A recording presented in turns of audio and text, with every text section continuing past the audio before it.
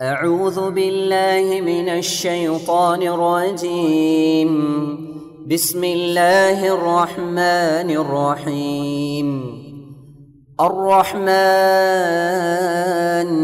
علم القرآن خلق الإنسان علمه البيان எல்லாம் வல்ல ஏக இறைவனின் நல்லடியார்களே, வல்ல அல்லாஹ்வின் பேரருளால் அநீதிக்கு எதிராக, அக்கிரமத்திற்கு எதிராக நடைபெறுகின்ற இந்த பொதுக்கூட்டத்தில் நாம் எல்லாம் கலந்து கொண்டு இருக்கிறோம். இந்த நேரத்திலே ஒடுக்கப்பட்ட முஸ்லிம் சிறைவாசிகள் என்ற தலைப்பு எனக்கு வழங்கப்பட்டு இருக்கிறது. அநீதி இழைக்கப்பட்ட முஸ்லிம் சிறைவாசிகள், எப்படியெல்லாம் அவர்களுக்கு அநியாயங்கள் நடைபெற்று கொண்டு இருக்கிறது என்பதனையும், இதற்கு தீர்வுகள் தான் என்ன என்பதனையும், நம்மை ஆளுகின்ற ஆளும் வர்க்கத்தினர்கள் இஸ்லாமியர்களுக்கு என்னென்ன தீய விளைவுகளை ஏற்படுத்தி கொண்டிருக்கிறார்கள் என்பதனையும் தெளிவுபடுத்த வேண்டும் என்பதற்குத்தான் இந்த தலைப்பு வழங்கப்பட்டு இருக்கிறது. முஸ்லிம் சிறைவாசிகளை பற்றி தெரிந்து கொள்வதற்கு முன்னால், அவர்களுக்கு இழைக்கப்பட்ட அநீதிகளை நாம் புரிந்து கொள்வதற்கு முன்னால், ஒரு அடிப்படையான செய்தியை தெரிந்து கொள்வது அவசியம். என்ன நோக்கத்திற்காக வேண்டி இந்த நியாயமான கருத்தை இன்ன பிற மக்களுக்கு மத்தியிலே கொண்டு செல்கிறோம் என்றால், இந்த நாட்டிலே நீதி நிலைநாட்டப்பட வேண்டும் என்பதற்குத்தான், சமநீதி கிடைக்க வேண்டும் என்பதற்குத்தான். மதம் என்ற பெயராலே, ஜாதி என்ற பெயராலே, மொழியின் என்ற பெயராலே ஒருவனுக்கு அநீதி இழைக்கப்படக்கூடாது. இவன் இஸ்லாம் என்ற காரணத்தினால், முஸ்லிம் என்ற காரணத்தினால் இவனுக்கு கிடைக்க வேண்டிய உரிமைகள் பறிக்கப்படக்கூடாது. சமநீதி நிலைநாட்டப்பட வேண்டும். இதுதான் அடிப்படை. குற்றவாளிகளை விடுதலை செய்ய வேண்டும் என்று நாம் சொல்வதற்கு காரணம், இதே மாதிரி குற்ற செயலில் ஈடுபட்ட இன்ன பிற மக்களை நீங்கள் விடுதலை செய்கிறீர்கள், சட்டமன்றத்திலே தீர்மானம் நிறைவேற்றுகிறீர்கள், நாடாளுமன்றத்திலே இந்த கருத்தை பற்றி நீங்கள் பேசுகிறீர்கள். அதே போன்று உச்ச நீதிமன்ற வரையிலையும் நீதிமன்றங்கள், அனைத்து நீதிமன்றங்களையும் இது போன்ற குற்றச்செயலில் ஈடுபட்டவர்களுக்காக வாதங்களை முன்வைக்கிறீர்கள். இன்ன பிற மக்கள் வெளியிலே வருவதற்கு என்னென்ன நியாயங்கள் இருக்கிறதோ, என்னென்ன தர்மங்கள் இருக்கிறதோ, அதே போன்றுதான் முஸ்லிம் சிறைவாசிகளும் வெளியிலே வருவதற்கு நியாயங்களும் தர்மங்களும் இருக்கிறது. இதைத்தான் நாங்கள் சொல்லுகிறோம். குற்றவாளிகளுக்கு ஆதரவாக பேசுவது அல்ல, குற்றச் செயல் நடந்து கொண்டே இருக்க வேண்டும் என்பது அல்ல எங்களுடைய நோக்கம். இதே மாதிரி குற்றச் செயலில் ஈடுபட்டவர்களுக்கு என்ன நீதி வழங்கினீர்கள், என்ன தர்மத்தை நீங்கள் வழங்கினீர்கள், எந்த அடிப்படையிலே அவர்களெல்லாம் வெளியிலே வர வேண்டும் என்று நீங்கள் பேசுகிறீர்கள், அதே மாதிரி இவர்களுக்கும் அந்த நீதியை நீங்கள் கொடுங்கள். இதில் எங்கே குற்றச் செயலை ஆதரித்ததாக வரும், அநியாயத்தை ஆதரித்ததாக எங்கே வரும்? ஒன்றும் வராது. உதாரணத்திற்கு நீங்கள் ஒவ்வொரு விஷயமாக பாருங்கள். ராஜீவ் காந்தி கொலை வழக்கு, ராஜீவ் காந்தி எப்படி கொலை செய்யப்பட்டார் என்று எல்லோருக்கும் தெரியும். மறக்க முடியாத ஒரு நிகழ்வு. மிக கொடூரமாக இதே சிறுபெரும்புதூரில் அவர் வெடிகுண்டு தாக்குதலுக்கு இரையாகி நடு ரோட்டில் சின்ன பின்னமாக சிதறடிக்கப்பட்டார். எல்லாத்துக்கும் தெரிஞ்ச ஒரு உண்மை. இந்த வழக்கு சம்பந்தமாக டெரரிஸ்ட் ஆக்டின் அடிப்படையில், பயங்கரவாத செயல் என்ற அடிப்படையில் சில பேர் கைது செய்யப்பட்டார்கள், சிறையிலே அவர்கள் அனுமதிக்கப்பட்டார்கள். அவர்களுக்கு என்று தீர்ப்பும் வழங்கப்பட்டது. அப்படி தீர்ப்பு வழங்கப்பட்டு சிறையில் இருக்கக்கூடிய அவர்களுக்கு நளினியாக இருக்கட்டும், பேரறிவானாக இருக்கட்டும், முருகனாக இருக்கட்டும், அல்லது அந்த வழக்கிலே கைது செய்யப்பட்ட இன்ன பிற மற்ற சகோதரர்களாக இருக்கட்டும், அத்தனை பேருக்கும் என்ன பேசுறீங்க? என்ன நியாயத்தை நீங்கள் பேசுகிறீர்கள்? என்ன செய்திகளை அனைத்து அரசியல் கட்சி தலைவர்களும் பேசுறீங்க? அவர்கள் குற்றச்செயலில் ஈடுபட்டு விட்டார்கள் தான், அதற்குண்டான தண்டனையை அனுபவித்து விட்டார்கள் தான். பல ஆண்டு காலமாக 20க்கும் மேற்பட்ட வருடங்களாக அவர்கள் சிறையிலே இருந்து விட்டார்கள். எனவே மனிதாபிமான அடிப்படையில் அவர்களை விடுதலை செய்யுங்கள். எங்க பேசுறீங்க?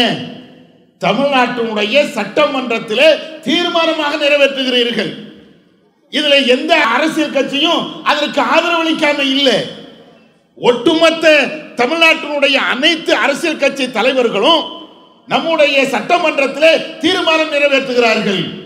பேரறிவானை விடுதலை செய், நளினியை விடுதலை செய், அந்த குற்றச்செயலில் ஈடுபட்டு இன்றைக்கு சிறையிலே அடைக்கப்பட்டவர்களை நீங்கள் அத்தனை பேர்களை விடுதலை செய்யுங்க சொன்னீங்களா? தீர்மானத்தை நிறைவேற்றினீர்களா? அது கவர்னருக்கு அனுப்பினீர்களே, அவரு நான் இங்க இருந்து அங்க அனுப்ப மாட்டேன் அப்படின்னு அடம் பிடிச்சாரு. அதற்கு பின்னால ஜனாதிபதியை சந்திச்சு நீங்கள் மனு கொடுத்தீர்களே. இவைகள் அனைத்தையும் தாண்டி இன்றைக்கு சுப்ரீம் கோர்ட் வரையும் போய் அவர்களுக்கு விடுதலைக்காக வேண்டி போராடுகிறீர்கள். அப்ப இப்படி போராடக்கூடிய அத்தனை பேர்களுமே வெடிகுண்டு கலாச்சாரத்தை ஆதரிக்கிறார்களா? இது போன்ற தீவிரவாத செயல் இந்த மண்ணிலே மீண்டும் வர வேண்டும் என்று அவர்கள் எண்ணுகிறார்களா? இல்லையே. அத்தனை அரசியல் கட்சி தலைவர்கள், இன்னும் சொல்ல போனால் இன்றைக்கு முதல்வராக இருக்கக்கூடிய ஸ்டாலின் உட்பட கடந்த முதல்வராக இருந்த மற்ற அதிமுகவை சார்ந்த அந்த உறுப்பினர்கள் உட்பட எல்லாரும் சேர்ந்து நின்றுதானே இவர்களுக்கு விடுதலை தான் கேட்டீங்க. இவர்களுக்கு ஒரு கோரிக்கையை வைத்து அத்தனை பேரை விடுவிக்கப்பட வேண்டும் என்று நீங்க சொன்னீங்க. அப்ப எந்த அடிப்படையில்? ஒரு மனிதாபிமான அடிப்படை. அவங்க எந்த குற்றச்செயலை செய்து இருந்தாலும் அந்த குற்றத்தை நாங்கள் ஆதரிக்கவில்லை, அதற்குண்டான தண்டனை அறிவித்து விட்டார்கள். நீண்ட நெடிய காலமாக அவர்கள் சிறை கொட்டடியிலே இன்றைக்கும் அவதிப்படுகிறார்கள். பல்வேறு ஆட்களுக்கு நோய்வாய்ப்பட்டு இருக்கிறார்கள், மருத்துவ சிகிச்சை தரப்பட வேண்டி இருக்கிறது. இது போன்ற பல்வேறு காரணங்களை சொல்லி அவர்கள் விடுதலை செய்ய வேண்டும், முன்கூட்டியே விடுதலை அவர்களுக்கு அளிக்கப்பட வேண்டும். இதுதானே இப்பதான் நாங்க கேட்கிறோம்.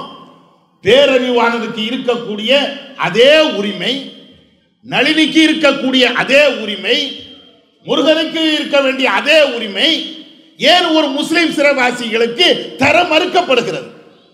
இதுதான் எங்களுடைய கேள்வி. அவர்களுக்கு கொடுக்க கூடாது என்பது எங்களுடைய கேள்வி அல்ல. பேரறிவாளன் வெளியிலே வரக்கூடாது, நளினி வெளியிலே வரக்கூடாது, இது அல்ல எங்களுடைய கோரிக்கை. அவர்களும் வரட்டும். அதே மாதிரி குற்றச்செயலில் ஈடுபட்ட இன்ன பிற ஆட்களும் இருக்கிறார்கள். முஸ்லிம் என்ற காரணத்தினால அவர்கள் இன்றைக்கும் சிறையிலே வாடிக்கொண்டே இருக்கிறார்கள். அவர்களுக்கு வழங்கப்படுகின்ற அதே நீதி இவர்களுக்கும் வழங்குங்க. இதுல என்ன தப்பு? இன்னொரு கேள்வியும் கேட்கிறாங்க. ஒரு குற்றவாளிக்கு நீங்கள் ஆதரவாக செயல்படுகிறீர்கள், எந்த அடிப்படையில்? அவர்களுக்கு வழங்கப்பட்ட அந்த தண்டனைக்கு முடிவதற்கு முன்னாலேயே முன்கூட்டியே நீங்கள் அவர்களை வெளியிட சொல்லுகிறீர்களே, சிறைச்சாலையில் இருந்து அவர்களை வெளியேற்ற சொல்லுகிறீர்களே, இப்பவும் குற்றவாளிக்கு நீங்க ஆதரவு தானே கொடுக்குறீங்க. நாங்க ஒரு காலத்திலையும் இஸ்லாமும் சரி இந்த ஜமாத்தும் சரி குற்றவாளிகளுக்கு ஆதரவு கொடுக்கக்கூடிய வேலையே கிடையாது. நீதியை நிலைநாட்டுங்க. நீங்க எல்லாத்தையும் உள்ள வச்சீங்கன்னு வைங்களேன், முஸ்லிம் சிறைவாசிகளுக்காக வேண்டி நாங்கள் போராட மாட்டோம், அவர்களை வெளியில விடுங்கள் என்று நாங்கள் சொல்ல மாட்டோம். இன்றைக்கு என்ன நடக்கிறது? இதே போன்ற பல்வேறு வழக்குகள்ல பல்வேறு மனிதர்கள் அவர்கள் சிறையில் இருக்கிறாங்க, அவர்கள் முன்கூட்டியே அவர்கள் விடுதலை செய்யப்படுகிறார்கள். அதே மாதிரி இவங்களுக்கு ஏன் விடுதலை செய்யப்படல? இதுதான் நாங்க கேட்கிறோம். ஒரு சமநீதி வேணும், அப்படிதான் நாங்க கேட்கிறோம். சமநீதி மறுக்கப்படுகிறது, இது அநியாயம் என்றுதான் நாங்கள் சொல்லுகிறோமே தவிர எந்த குற்றவாளிக்கும் ஆதரவாக அல்லது குற்றச்செயலை வளர்க்க வேண்டும் என்பதே எங்களுடைய நோக்கம் அல்ல என்பதை முதல் ஒரு காரணமாக ஒரு செய்தியாக உங்களுக்கு சொல்லிக் கொள்கிறோம். இது அல்லாம பேரறிவாளன் அல்லது அது போன்ற குற்றச்செயலில் ஈடுபட்டவர்களுக்கு சில வாதங்களை முன்வைத்தார்கள். என்ன வாதங்களை முன்வைத்தாங்க? அவர்களுக்கெல்லாம் வயது முதிர்ந்து போய்விட்டது, 50 வயதை கடந்து விட்டார்கள், வயது முதிர்வு காரணத்தினால் அவர்களுக்கு பல்வேறு விதமான வியாதிகள் ஏற்பட்டு விட்டது, மருத்துவ சிகிச்சை அளிக்க வேண்டும். அதனால அவர்கள் மீது மனித அபிமானம் கொண்டு நீங்க அவங்களை விடுதலை பண்ணுங்க. ரைட்டு, மனித அபிமானத்தின் அடிப்படையில் அவங்களுக்கு விடுதலை செய்யலாம். இந்த சைடு அப்படியே திரும்பி பாருங்க. முஸ்லிம் சிறைவாசிகள் ஏறத்தாழ 20-23 ஆண்டு காலமாக அவர்களும் சிறையில் இருக்கிறாங்களே. அங்கே இருக்கக்கூடியவர்களுக்கு வயது என்ன குறைஞ்சிக்கிட்டேவா போகுது? பேரறிவானுக்கு மட்டும் வயது கூடிக்கிட்டே போகுது. அதனால் பல்வேறு நோய்கள் ஏற்படுகிறது. அதனால் அவங்களை விடுதலை செய்யுங்க. சரி, நாங்க அது தப்புன்னு சொல்லல. முஸ்லிம் சிறைவாசிகளுக்கு மட்டும் என்ன, அவங்க 40 வயசுல உள்ள போனா 20 வயசா குறைஞ்சிடுச்சா? 16 வயசா குறைஞ்சு போயிச்சா? அட 40 வயசு என்றால் இன்னைக்கு 63 வயசுல அவங்க இருந்திருப்பாங்களே, 65 வயசு ஆயிருக்குமே. ஏறத்தாழ 22-25 வருட காலமாக ஜெயில தானே இருக்கிறாங்க. 30 வயசுக்கு உள்ள ஒரு ஆள் உள்ள போயிருந்தாரு. இந்த வழக்கின் சம்பந்தமாக அவர் உள்ள போயிருந்தார் என்றால் இன்றைக்கு அவருக்கு 50-55 வயசு ஆயிருக்குமே. இதுதானே யதார்த்தம். அப்ப அவங்களுடைய நிலை என்ன? ஏறத்தாழ தஸ்தகீர் என்கக்கூடிய ஒருவர், அவருக்கு பல்வேறு நோய், வயது முதிர்வு காரணமாக பல்வேறு காரணத்தினால பல்வேறு நோய்கள் வந்தது. மனு போடுறாங்க, ஒவ்வொரு இடமா ஒவ்வொரு கோர்ட்டா மனு போடுறாங்க. சிகிச்சை அளிக்கிறதுக்கு எங்களுக்கு பரவல தாங்க, நாங்க சிகிச்சை அளிக்கப்பட வேண்டும் என்றெல்லாம் பல்வேறு கட்டத்தில் அவர்கள் மனு போட்டு வெளியில வருவதற்காக, சிறையில் இருந்து அல்ல, சிகிச்சைக்காக வேண்டி வெளியில வருவதற்காக கேட்கின்ற பொழுது அதுக்கு கூட மறுத்தீங்களே. வேற எது கேட்டாங்க? மனைவி மக்களோடு வாழ்வதற்கு கேட்டாங்களா? வியாபாரம் செய்வதற்காக கேட்டார்களா? அல்லது உலகத்தினுடைய பல்வேறு இன்பங்களை அனுபவிக்க வேண்டும் என்பதற்காண்டி கேட்டார்களா? கடுமையான வியாதி, அந்த வியாதிக்கு மருத்துவம் பண்ணித்தான் ஆக வேண்டும், அல்லது அவங்களுடைய உயிருக்கு ஆபத்தாக ஆகிவிடும். இதை காரணம் காட்டி கோர்ட்டு படிகளில் ஏறி அவர்கள் கேட்கின்ற பொழுது அந்த நீதி மறுக்கப்பட்டது. அதனால் விளைவு என்ன? தஸ்தகீர் என்ற அந்த சகோதரர் இறந்தார், சிறையிலேயே இறந்து போயிட்டாரு. அதே மாதிரி இன்னும் சில சகோதரர்கள் ஹார்ட் அட்டாக் வந்து இறந்தாங்க. இவ்வளவு கொடுமைகளும் அங்க நடந்துச்சா இல்லையா? இன்னும் பிற ஆட்களுக்கு, இது மாதிரி உள்ள ஆட்களுக்கு தானே எல்லோரும் சேர்ந்து நீதி வேணும், நியாயம் வேண்டும், மனிதாபிமானம் வேண்டும், வெளியில விடுங்க அப்படின்னீங்க. அப்ப மருத்துவ சிகிச்சை முறையாக கிடைக்கப்படாதனாலேயே அவருடைய உயிர் போச்ச. 2-3 சகோதரர்கள் அதே நிலையில இறந்தாங்களே. இன்னைக்கும் அபு தாஹிர் என்கக்கூடிய இன்னொரு சகோதரர், அவருக்கு 2 கிட்னியும் செயல் இழந்து விட்டது. கடுமையான சுகர், வேறு சில வியாதிகள், உச்சகட்டமா அவருடைய 2 கிட்னியும் செயல் இழந்து விட்டது. இப்ப என்ன நிலை? தனியார் மருத்துவமனையில் காட்டணும். கொஞ்ச நாள் வாழ வேண்டும் என்றால் ஒழுங்கான மருத்துவ சிகிச்சை இருந்தால் தான் வாழ முடியும். இவ்வளவு பெரிய நெருக்கடியான நேரத்தில் அவர் வந்து கேட்டாலும் இல்ல, உங்களுக்கு பரோல்ல கூட விட மாட்டோம், ஜாமீன்ல விட மாட்டோம், உங்களுக்கு எந்த விதத்திலையும் சலுகையும் தர மாட்டோம், வேண்டும் என்றால் சிறையில் இருக்கக்கூடிய அந்த மருத்துவமனையிலேயே உங்களுடைய சிகிச்சைகளை மேற்கொள்ளுங்கள். இன்னைக்கு 2 கிட்னியும் செயல் இழந்து தினந்தோறும் டயாலிசிஸ் பண்ணிக்கொண்டே இருக்கிறார். இதுக்கு தான் நாங்க கேட்கிறோம், மனிதாபிமான அடிப்படையில் இதை நம்ம கேட்டால் எந்த அடிப்படையில் தப்பு? இதுல எந்த அடிப்படையில் அநியாயம்? குற்றவாளிகளுக்கு சார்பாக இதுல எங்கே நாங்கள் பேசுகிறோம்? நியாயத்தை தானே கேட்கிறோம். எல்லாத்துக்கும் சமநீதி வழங்குங்கள். மருத்துவ விடுப்பின் அடிப்படையில் சில பேருக்கு வெளியில பரோல் கொடுக்கிறீர்கள் என்றால் இவர்களுக்கும் கொடுங்க. பேரறிவாளன் அதே போன்று மற்ற சிலருக்கு இன்னும் சில விஷயங்களை நீங்க கூடுதலாக கொடுத்தீங்க. தாயாரை கவனிக்க வேண்டும், அதனால பரோல்ல கொடுத்தீங்க. வேறு சில விஷயங்களுக்காக வேண்டி பரோல் வழங்குனீங்க. அப்ப இத மாதிரி ஒரு நியாயங்களை ஏன் முஸ்லிம்களுக்கு கொடுக்கல? இதை விட இன்னொரு கொடுமை என்ன தெரியுமா? உங்க எல்லாத்துக்கும் தெரியும். இப்ப இந்த சிறையில் இருக்கக்கூடிய முஸ்லிம் சிறைவாசிகள், அவர்கள் தெரிஞ்சோ தெரியாமலோ அந்த குற்றத்தை செய்து விட்டார்கள். குற்றத்தை நாம ஒரு காலத்திலே ஆதரிக்க மாட்டோம். அந்த செயலை செஞ்சதுனால அவங்க இப்பொழுது சிறைக்கு உள்ளே போனதின் காரணத்தினால எவ்வளவு பெரிய பாதிப்பு. அந்த சிறைவாசியுடைய குடும்பத்தை போய் நீங்க பாருங்க. ஒரு 30 வயசு சார்ந்த ஒரு இளைஞன் அன்றைக்கு 97ல் இது போன்ற குற்றச்செயலில் ஈடுபட்டு உள்ளே போயிருப்பார் என்றால் 30 வயசு இளைஞனுக்கு எத்தனை குழந்தை இருந்திருக்கும், மனைவி இருந்திருப்பாங்களே, பிள்ளைகள் இருந்திருப்பாங்களே.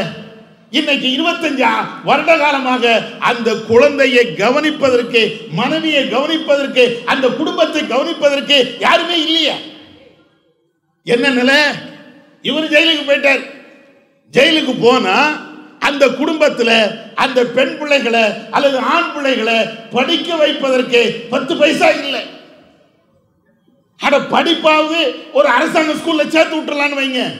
சாப்பிடுவதற்கு 2 குழந்தை 3 குழந்தை அந்த சிறைவாசிகளுக்கு இருப்பார்கள் என்றால் அந்த குழந்தைக்கு உணவு கொடுக்கணுமே. பரிதாபப்பட்டு அடுத்த வீட்டுக்காரன் 1 நாளைக்கு கொடுப்பான், 2 நாளைக்கு கொடுப்பான். வேறு சில ஜமாத்துகள் ஏதோ 1 மாசத்துக்கு கொடுக்கலாம், 2 மாசத்துக்கு கொடுக்கலாம். 25 வருஷமாக ஒரு குடும்பத்திற்கு யாருதான் நிதி உதவி பண்ணுவா? 2 பேருக்கு கொடுக்கலாம், 4 நாளைக்கு கொடுக்கலாம், அது நடக்கும். 1 மாசத்துக்கு கூட கொடுக்கலாம், 1 வருஷத்துக்கு கூட கொடுக்கலாம், அது நடக்கும். 25 வருஷமாக ஒரு குடும்பத்தை வளர்க்க வேண்டும் என்றால், அந்த பிள்ளைகளை அவங்களுக்கு உணவு தேவைகளை பூர்த்தி செய்ய வேண்டும் என்றால் யார் செய்ய முடியும்? ஒரு கட்டத்தில் பிச்சை எடுக்கக்கூடிய நிலைக்கு அவர்கள் தள்ளப்பட்டார்கள்.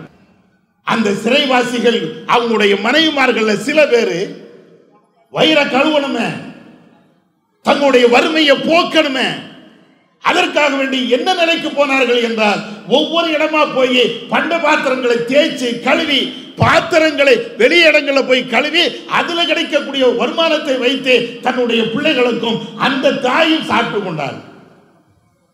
இன்னைக்கும் துடிக்கிறாங்களே. அவங்களுடைய பேட்டிகள் சமூக வலைதளங்கள்ல இன்னைக்கும் காண கிடைக்கிறத. இன்னொன்னு பெருசா ஆய்வு பண்ண வேண்டாம்.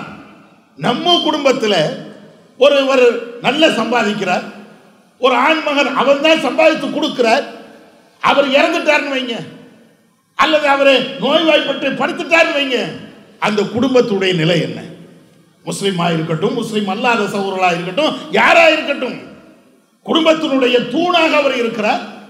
மிகப்பெரிய வியாதி வந்து படுத்த படுக்கை ஆகிவிட்டார், அவரால் சம்பாதிக்க முடியல, குடும்பத்தை கவனிக்க முடியல. அந்த மாதிரி நேரத்தில் அந்த குடும்பம் என்ன பாடுபடும்? ஒவ்வொரு ஆளுக்கும் தெரிஞ்சது தானே. ஒவ்வொரு ஆளும் இந்த குடும்பத்தினுடைய கஷ்டத்தை புரிந்தவர்கள் தானே. ஒண்ணு வேண்டாம், சமீபத்தில் இந்த கொரோனா பாதிப்பு வந்தது, வேலை செய்ய முடியல, கடைகளுக்கு போக முடியல, தொழில் பண்ண முடியல. எத்தனை வீட்டில் வந்து அடுப்பு எரியாம இருந்தது? ஒரு 2 மாசத்துக்கு 4 மாசத்துக்கு, 1 மாசம் என்றால் சேமிப்பு வைத்து சமாளிச்சு கொள்ளுவோம். 6 மாசமா 4 மாசமா தொழிலுக்கு போக முடியவில்லை என்றால், வேலைக்கு போக முடியவில்லை என்றால் அந்த குடும்பம் எவ்வளவு கஷ்டப்பட்டது ஒவ்வொரு ஆளும் அனுபவிச்சோம். ஒரு 6 மாச காலத்திற்கே நம்மளால இப்படி தாக்கு பிடிக்க முடியல, நடு ரோட்டுக்கு வருகின்ற நிலை.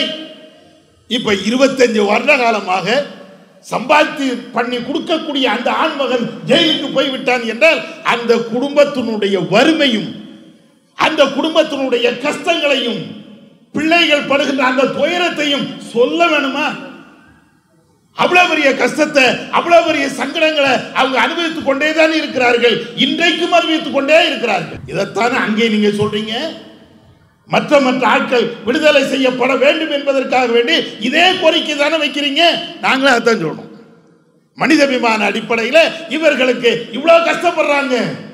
சிறையில் அவங்களுக்கு நோய், வயது முதிர்வு, பல்வேறு கஷ்டங்களை படுறாங்க.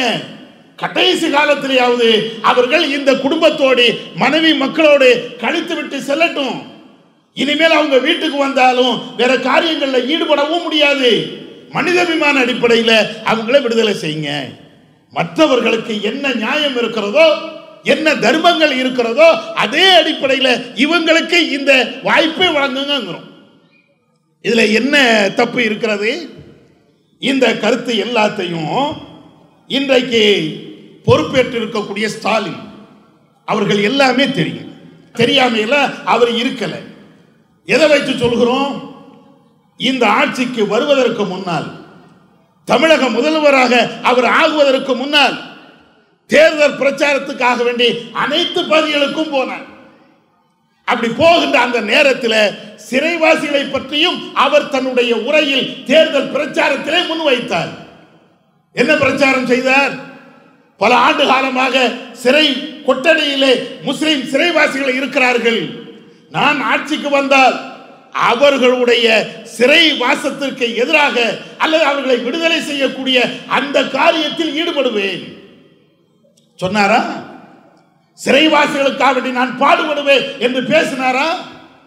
ஆட்சிக்கு வந்தால் அவர்களுக்கு விடுதலைக்காக வேண்டி என்னென்ன முயற்சிகள் செய்ய வேண்டுமோ அனைத்து முயற்சிகளும் செய்வேன் என்று பேசினாரா? ஒளிவு மறைவாக பேசலையே, பகிரங்கமாக பேசினாரே. சமூக வலைதளங்களில் இன்றைக்கும் அவர் பேசிய அந்த வீடியோக்கள் பதிவு செய்யப்பட்டு இருக்கிறதே, காண கிடைக்கிறதே. இப்ப அதான் கேட்கிறோம், நீங்க வாக்குறுதி கொடுத்தீங்களா இல்லையா? சிறைவாசிகள் விஷயத்தில் நியாயமாக நடப்பேன் என்று நீங்கள் பேசினீர்களா இல்லையா? அப்படி என்றால் அந்த இப்பொழுது ஆட்சிக்கு வந்து விட்டீர்கள். ஒட்டுமொத்த இஸ்லாமியர்களும் உங்களை நம்பி வாக்களித்தார்கள். நீங்கள் நியாயமான ஆட்சி இங்கே தருவீர்கள், சமநீதியை தருவீர்கள், முஸ்லிம் அல்லாதவன் என்ற பாகுபாடை பார்க்க மாட்டீர்கள் என்ற அடிப்படையில் தான் எந்த தொகுதிக்கு நீங்கள் போனாலும் உங்களுக்கு வாக்களித்தார்கள். ஏன் இப்பொழுது உள்ளாட்சி தேர்தல் நடந்தது, அதுல கூட உங்க மேல நம்பிக்கை இழக்கலையே? முஸ்லிம் மக்கள் வசிக்கக்கூடிய பெருவாரியான பகுதிகளில் திமுகவை சார்ந்த அவர்கள் தானே இன்றைக்கும் பொறுப்புக்கு வந்திருக்கிறார்கள். எல்லாத்தையும் எதை பார்க்கிறாங்க?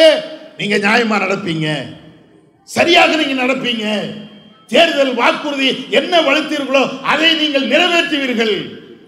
வேறு சில விஷயங்களுக்கெல்லாம் நிறைவேற்றுதீங்க. பெண்களுக்கு இலவச பஸ் பாஸ் நீங்க அதை கொடுத்தீங்க. வேறு சில செயல் திட்டங்களை உங்களுடைய தேர்தல் அறிக்கையில சொன்னீங்க, அதை செய்றீங்க. அப்ப அதே மாதிரி இதையும் செய்யுங்க. நீங்கள் தேர்தல் நேரத்தில் பேசிய வாக்குறுதி தானே. அப்ப அதுக்கு என்ன தயக்கம்? பேரிழிவானுக்காக வேண்டிய குரல் கொடுத்தீர்களே, அதை தவறு என்று சொல்லவில்லை. அந்த நியாயத்தை முஸ்லிம் சிறைவாசிகளுக்காக வேண்டியும் அந்த குரலை நீங்க கொடுங்க. ஏன் கொடுக்க மறுக்கிறீங்க? அதுக்கு அடுத்து ஆட்சிக்கு வந்ததற்கு பின்னாலும் ஒரு அறிவிப்பை வெளியிட்டீர்கள். என்ன அறிவிப்பு? அண்ணா பிறந்த நாள் செப்டம்பர் 15. அந்த அண்ணா பிறந்த நாளை முன்னிட்டு 700 கைதிகளை, அதுவும் ஆயுள் தண்டனை பெற்ற கைதிகளை நாங்கள் விடுதலை செய்வோம். அப்போ முஸ்லிம்கள் தான் எதிர்பார்த்துட்டே இருந்தாங்க. என்ன எதிர்பார்த்தாங்க?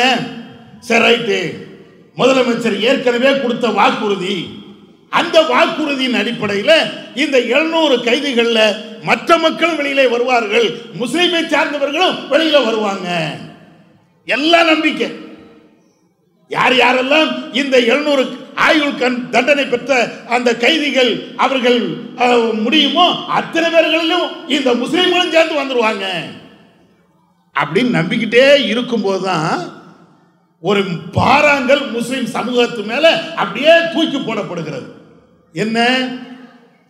இந்த 700 கைதிகள்ல இந்த வழக்குகள்ல, கோயம்புத்தூர் வழக்கு அல்லது இது மாதிரி மத மோதல் வழக்கு, இதுல யாரெல்லாம் கைது செய்யப்பட்டு இருக்கிறார்களோ அவர்கள் வெளியில வர முடியாது அப்படின்னு நீங்க ஏன் வெளியில வர முடியாது? அதுக்கு பல்வேறு காரணங்களை, பல்வேறு நிபந்தனைகளை, ஷரத்துக்களை வெளியில போட்டீங்க. என்ன நிபந்தனை? டெரரிஸ்ட் ஆக்ட்ல, அதாவது பயங்கரவாத செயல்ல ஈடுபட்டு தண்டனை அளிக்கப்பட்டவர்கள் அவங்க வெளியில வர முடியாது. மத மோதல்களை உருவாக்குவதற்காக வேண்டி தண்டிக்கப்பட்டவர்கள் அவங்க வெளியில வர முடியாது. கடுமையான பாலியல் குற்றச்சாட்டுக்கு ஆளாக்கப்பட்டவர்கள் அவங்க வெளியில வர முடியாது. இப்படின்னு ஏறத்தாழ 17 பாயிண்ட். ஆயுள் தண்டனை பெற்றவர்கள் வெளியில வருவாங்க, ஆனா இன்னென்ன நிபந்தனைகளுக்கு அடிப்படையில் ஜெயிலுக்கு போனவர்கள் வெளியில வரமாட்டாங்க.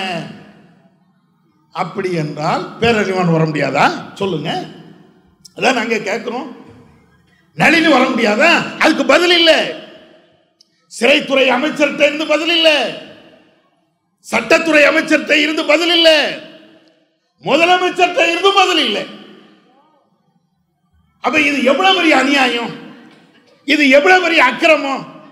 செப்டம்பர் 15 அண்ணா பிறந்த நாள், அதை முன்னிட்டு 700 கைதிகள் ஆயுள் தண்டனை பெற்றவர்கள் அவங்க வெளியில வரலாம் அப்படின்னு சொல்லிட்டு இன்னென்ன நிபந்தனைகள் உள்ளவர்கள் வர முடியாது அப்படின்னா, இப்ப எப்படி சுப்ரீம் கோர்ட் வரையும் அந்த வழக்கு போகின்ற பொழுது அவர்களுக்கு அப்படி ஜாமீன் எப்படி பெற்றுக் கொடுத்தீங்க? இது அநியாயம் இல்லையா? சமநீதி சமநீதி சமநீதி என்று பேசக்கூடிய ஒரு முதலமைச்சருக்கு இது சரியா? இது தகுமா?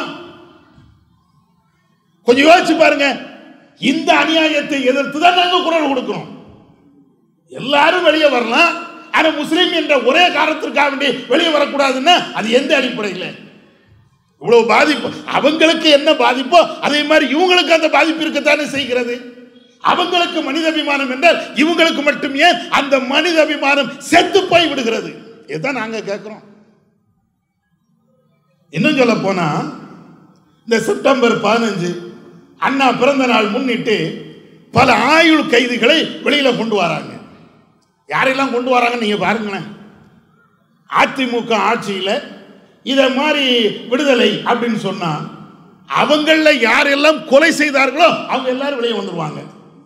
அல்லது ஆயுள் தண்டனை பெற்றிருக்கிறார்களோ அந்த கட்சியை சார்ந்த அதிமுகவை சார்ந்த அத்தனை பேரும் வெளியே வந்துருவாங்க. திமுக ஆட்சிக்கு வந்து அவர்களும் இதை மாதிரி ஆயுள் தண்டனை பெற்றவர்கள் வெளியில வரலாம் அப்படின்னா திமுகவை சார்ந்த யாரெல்லாம் ஆயுள் கைதியா இருக்கிறார்களோ அவர்கள்லாம் வந்துருவாங்க. இது என்னப்பா சமநீதி? இதுதான் சமநீதியா? அவர்கள் அந்த கட்சியை சார்ந்தவர்கள் ஆட்சிக்கு வந்தால் வெளியே வந்துடலாம். அப்படித்தானே வந்தாங்க. மதுரை லீலாவதி வழக்கு, அவங்க என்ன தானாவா செத்து போனாங்க? கொலை செய்யப்பட்டார்கள். லீலாவதியை கொலை செய்தார்கள். அந்த கொலை வழக்கில் சில பேர் சிறைபிடிக்கப்பட்டு அவர்களுக்கு ஆயுள் தண்டனை கோர்ட் மூலமாக அவர்களுக்கு தீர்ப்பளிக்கப்பட்டு ஆயுள் தண்டனை கைதிகளாக இருக்கிறார்கள். ஏறத்தாழ 7 அல்லது 8 ஆண்டுகள்ல வெளியே வந்துட்டாங்க. தா கிருஷ்ணன் முன்னாள் அமைச்சர், முன்னாள் நம்ம தமிழ்நாட்டினுடைய அமைச்சர், அவருடைய கொலை வழக்கில் சில பேர் உள்ள போனாங்க. அவங்களும் 6-7 வருஷத்துல அவங்களும் வெளியே வந்துட்டாங்க. அதிமுக ஆட்சி காலத்தில் ஜெயலலிதா அம்மையார் மேல இது போன்ற ஊழல் குற்றச்சாட்டு பதிவு செய்யப்பட்டு அவங்களை ஜெயிலில் அடைக்க போறாங்க. அந்த நேரத்தில் தர்மபுரியில ஏறத்தாழ 3 மாணவிகளை பஸ்ஸில் வைத்து எரித்து கொலை பண்ணாங்க. அவங்க எல்லாரும் வெளியில இன்னைக்கு. இது என்ன தர்மம் தான் நாங்க கேட்கிறோம். எப்போ உங்க கட்சிக்காரங்க அதிமுகவோ திமுகவோ எந்த கட்சியா இருந்தாலும் ஆயுள் தண்டனை பெற்றவர்கள் அனைவரும் வெளியில வராங்க. கொலை குற்றவாளிகள் என்று தீர்ப்பளிக்கப்பட்டவர்கள் அத்தனை பேரும் வெளியில வராங்க. அதே மாதிரி குற்றச்செயலில் ஈடுபட்டவர்கள் தானே தெரிஞ்சோ தெரியாமலோ அநியாயமாக அல்லது ஏதோ ஒன்று காரணத்தினால அவர்கள் இன்னைக்கு உள்ள போய் இருக்கிறாங்க. அப்ப இவங்க வந்து வரலாம் என்றால் முஸ்லிம் சிறவாசிகள் மட்டும் ஏன் வரக்கூடாது? இவ்வளவு பேரை நீங்க வெளியே விட்டுருக்கிறீங்களே. இதுல இன்னொன்னையும் கேட்கிறோம், இன்னொன்னையும் நாங்க புரிய வைப்பதற்காண்டி ஒரு கேள்வி முன்வைக்கிறோம். அப்ப இத்தனை ஆயுள் தண்டனை கைதிகளையும் வெளியில விட்டீங்கன்னா நீங்க கொலை குற்றத்திற்கு வக்காலத்து வாங்குறீங்கன்னு அர்த்தமா? கொலை குற்றத்தை நீங்கள் ஆதரிக்கிறீர்கள் என்ற அர்த்தமா? அல்லது மனிதாபிமானம் என்பது அர்த்தமா? மனிதாபிமானம் என்றால் அந்த அடிப்படையில் அனைத்து சகோதரர்களையும் விடுங்க. இதுல இன்னொரு கொடுமை என்ன தெரியுமா? மற்றவர்களுக்கெல்லாம் ஜாமீன் கிடைக்கும். ஒரு கொலை குற்றவாளி அவர் கொலை செய்துட்டார் அப்படின்னு சொல்லி ஜெயில வச்சாங்க அப்படின்னு சொன்னா தீர்ப்பு வருவதற்கு முன்னாலேயே ஜாமீன் கொடுத்துருவாங்க. தீர்ப்பு வந்ததற்கு பின்னால் அந்த தீர்ப்பின் அடிப்படையில் ஜெயிலில் இருப்பார் என்றால் அவருக்கு வர முடியும்.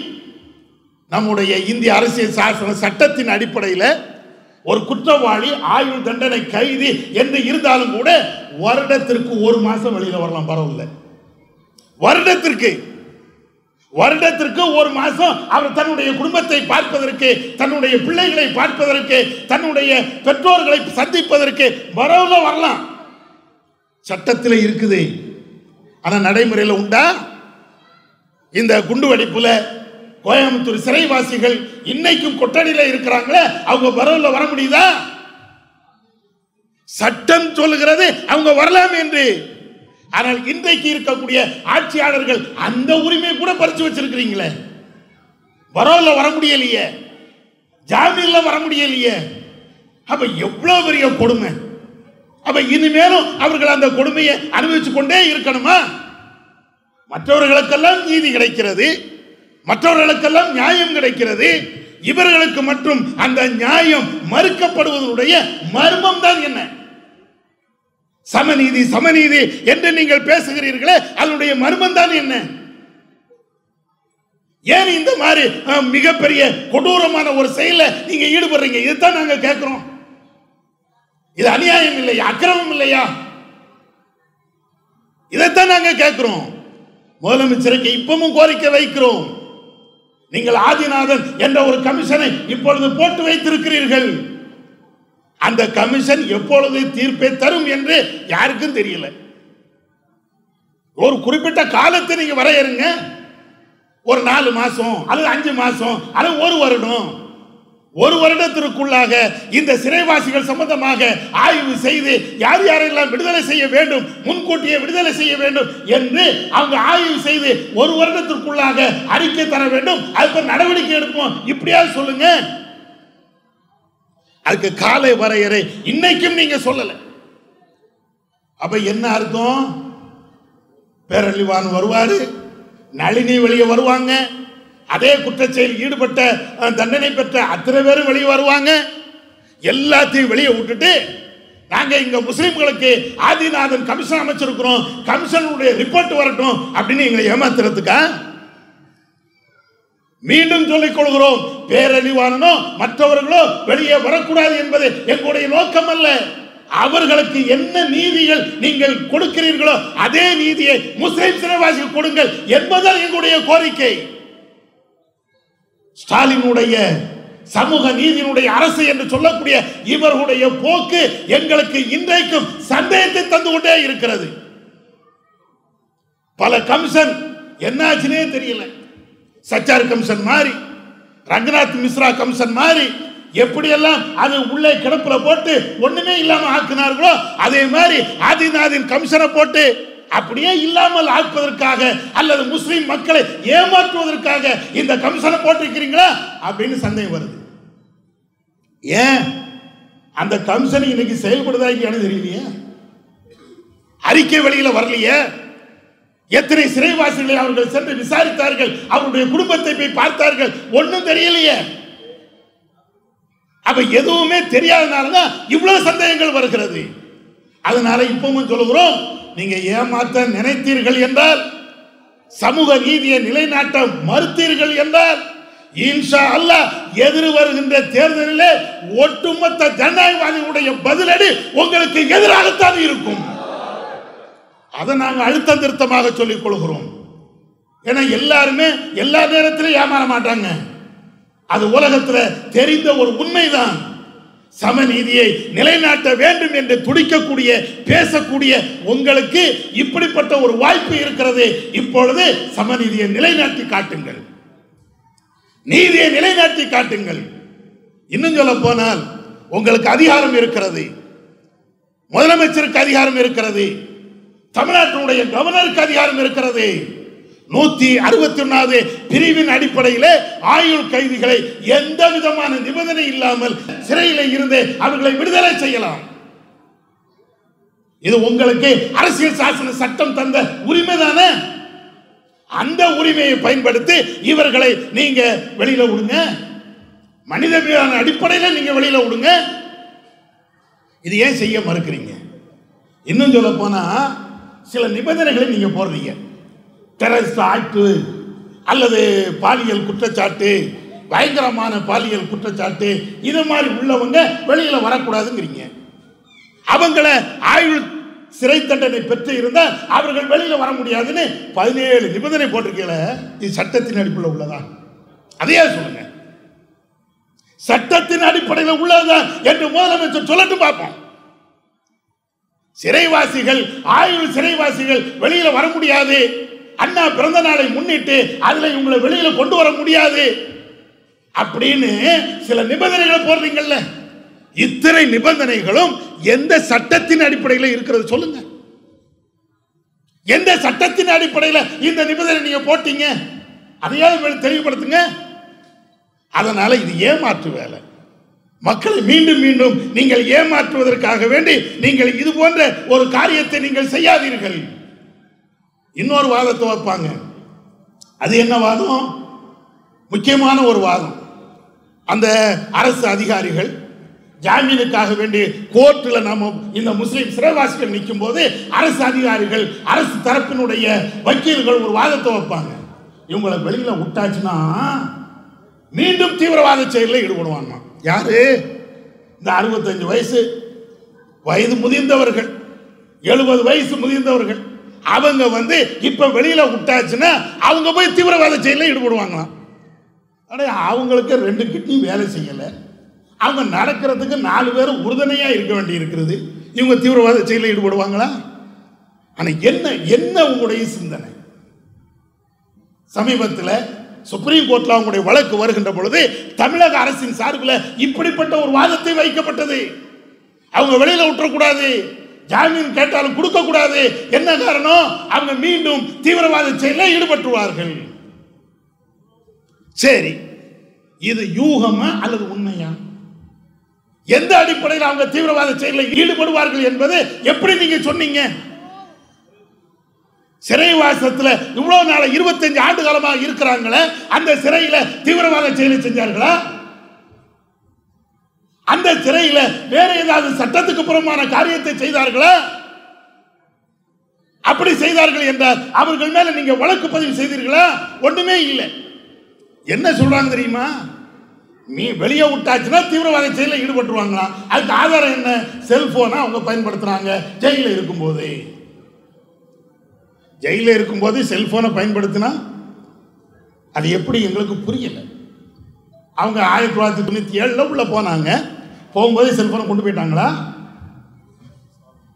எப்ப செல்போன் உள்ள போய் அவங்க பயன்படுத்தினார்கள் என்றால் அந்த செல்போனை கொடுப்பதற்கு உறுதுணையாக இருந்தவர்கள் யார்? அதை ஆய்வு பண்ணுங்க. செல்போனை கொடுத்தது அந்த ஜெயிலர் என்றால் அவர் மேல் நடவடிக்கை எடுங்க. அதையெல்லாம் விட்டு போட்டு மனிதமான அடிப்படையில் எங்களுக்கு ஜாமீன் தாங்க, பரோல் தாங்க என்று கேட்கும் போது செல்போனை பயன்படுத்தினார்கள், எனவே கூடாது. இது எந்த விதத்தில் இது நியாயம்?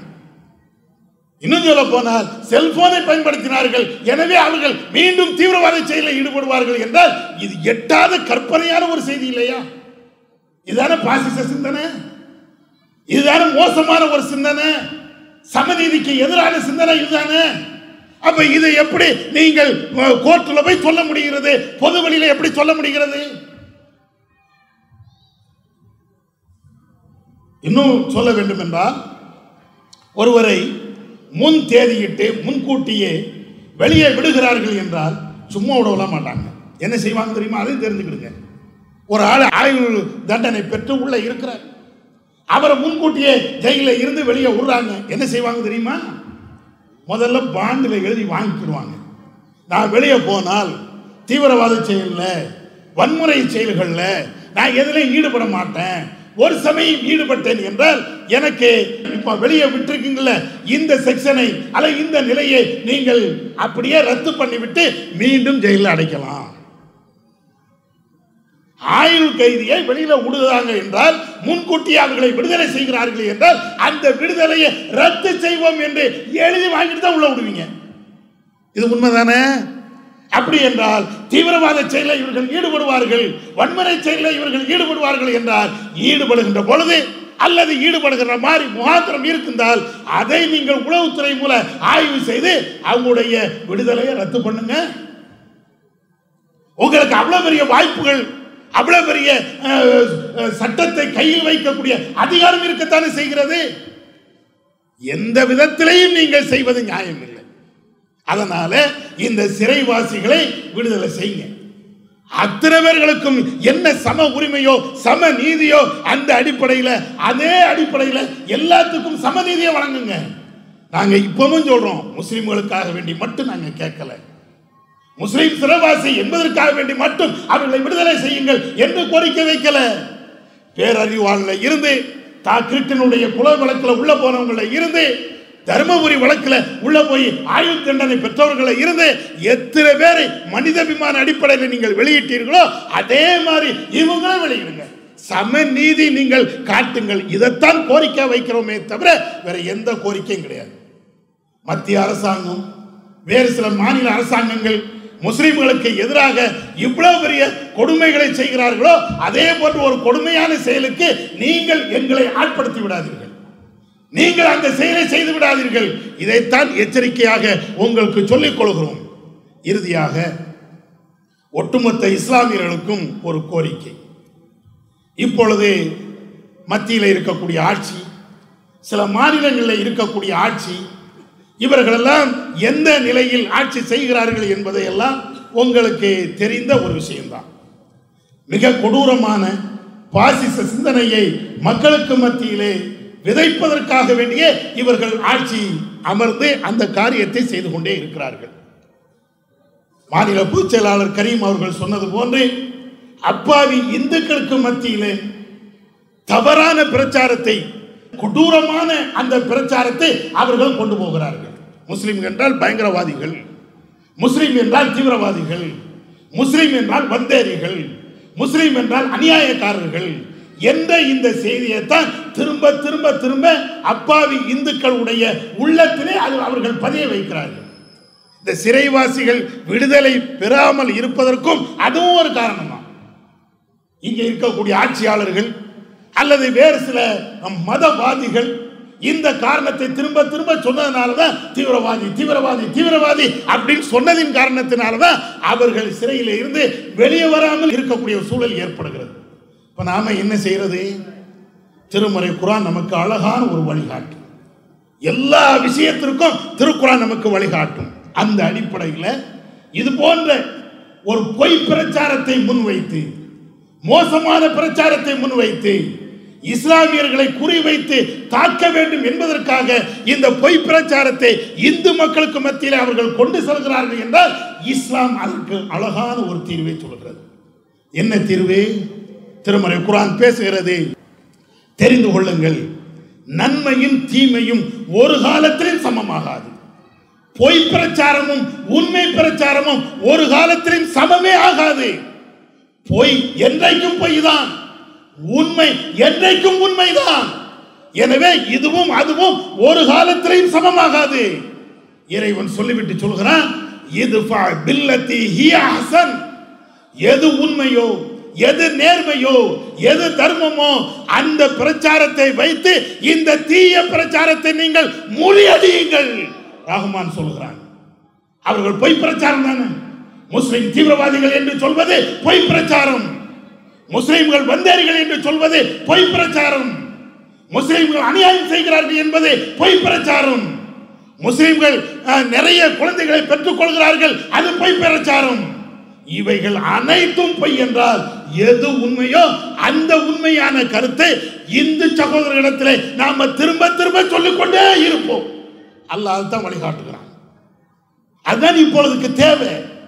இன்றைக்கு இந்த நாட்டில் ஏறத்தாழ 25 கோடி இஸ்லாமியர்கள் இருக்கிறார்கள். இந்த 25 கோடி இஸ்லாமியர்களும் இந்து சகோதரர்களை சந்தித்து, ஒரு 25 கோடி இந்து சகோதரர்களை சந்தித்து நீங்கள் சொல்லி பாருங்கள், பிஜேபி அன்றைக்கே காலியாகும். அவர்களுடைய அஸ்திவாரமும் அடித்தளமும் பொய்யின் மீது நிலைநாட்டப்பட்டுக் கொண்டே இருக்கிறது. பொய் ஒரு காலத்திலையும் அது வெல்ல போவதில்லை. அதனால நாம இந்த பிரச்சாரத்தை, உண்மையான இந்த பிரச்சாரத்தை அந்த இந்து சகோதரர்கள்ட்ட கொண்டு போவோம். இன்னும் சொல்ல போனால் அந்த இந்து சகோதரர்கள் எல்லாரும் மதவெறி பிடித்தவர்கள் அல்ல. நம்ம எல்லாத்துக்கும் தெரியும். மாமா மச்சனா அண்ணன் தம்பிகளாக இன்றைக்கு பழகி கொண்டே இருக்கிறோம். அவர்களிடத்தில் நாம சொல்வோம், நம்முடைய கடைக்கு வரக்கூடிய இந்து சகோதரரிடத்துல, நம்ம வீடுகளுக்கு வருகின்ற இந்து சகோதரரிடத்துல, நம்மோடு அந்யோன்யமாக பழகக்கூடிய இந்து சகோதரரிடத்துல, ஏன் RSS தலைவர் உட்பட அத்தனை பேரை எடுத்து சொல்லுவோம். இந்த நாட்டுக்காக வேண்டி பாடுபடக்கூடியவர்கள் முஸ்லிம்கள். இவர்கள் வந்தேரிகள் அல்ல, இவர்கள் தீவிரவாதிகள் அல்ல, இவர்கள் ஒடுக்கப்படக்கூடிய சமுதாயத்தை சேர்ந்தவர்கள் அல்ல, இந்த நாட்டுக்காக வேண்டி அரும்பணி பாடுபட்டு செயல்படக்கூடிய முஸ்லிம்கள் என்பதை அத்தனை பேருக்கு சொல்லுவோம். அல்லாஹ் அந்த வழியை சொல்லி காட்டுகிறான். இதை சொல்வதனால் ஏற்படுகின்ற நன்மையும் அல்லாஹ் அந்த வசனத்தில் சொல்லி காட்டுகிறான். ஃபைதல்லதி பைனக வ பைனஹு அதாவத்துன் கஅன்னஹு வலியுன் ஹமீம். இந்த பிரச்சாரத்தினால் ஏற்படுகின்ற நன்மை என்ன தெரியுமா? இந்த பொய் பிரச்சாரத்தை எதிர்த்து சத்தியத்தை அந்த மக்கள்கிட்ட நீங்கள் கொண்டு போகின்ற பொழுது ஏற்படுகின்ற மிகப்பெரிய நன்மை என்ன தெரியுமா? எவர்கள் உங்களை விரோதமாக பார்ப்பார்களோ, உங்களை அந்த பொய் பிரச்சாரத்தினால் தவறாக எண்ணுவார்களோ, அவர்களுக்கும் உங்களுக்கும் மத்தியில மிகப்பெரிய இணக்கத்தை இறைவன் ஏற்படுத்துவான்.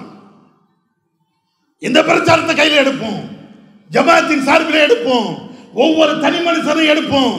இவர்கள் செய்கின்ற இந்த பிரச்சாரம் பொய்யான பிரச்சாரம், பித்தலாட்டமான பிரச்சாரம், ஏமாற்றுத்தனமான பிரச்சாரம், ஆட்சியிலே அமர்வதற்காக வேண்டி இவர்கள் பொய் சொல்லிக் கொண்டே இருப்பார்கள் என்று அந்த பொய்யை மக்களுக்கு மத்தியில, குறிப்பாக இந்து சகோதரர்களுக்கு மத்தியில நாம அம்பலப்படுத்துவோம். இது இஸ்லாம் நமக்கு அழகாக காட்டி தருகின்ற ஒரு வழிமுறை. இந்த வழிமுறைகளை, அற்புதமான இந்த தாவா களங்களை எல்லா மக்களிடத்தில் நாம கொண்டு செல்வோம்.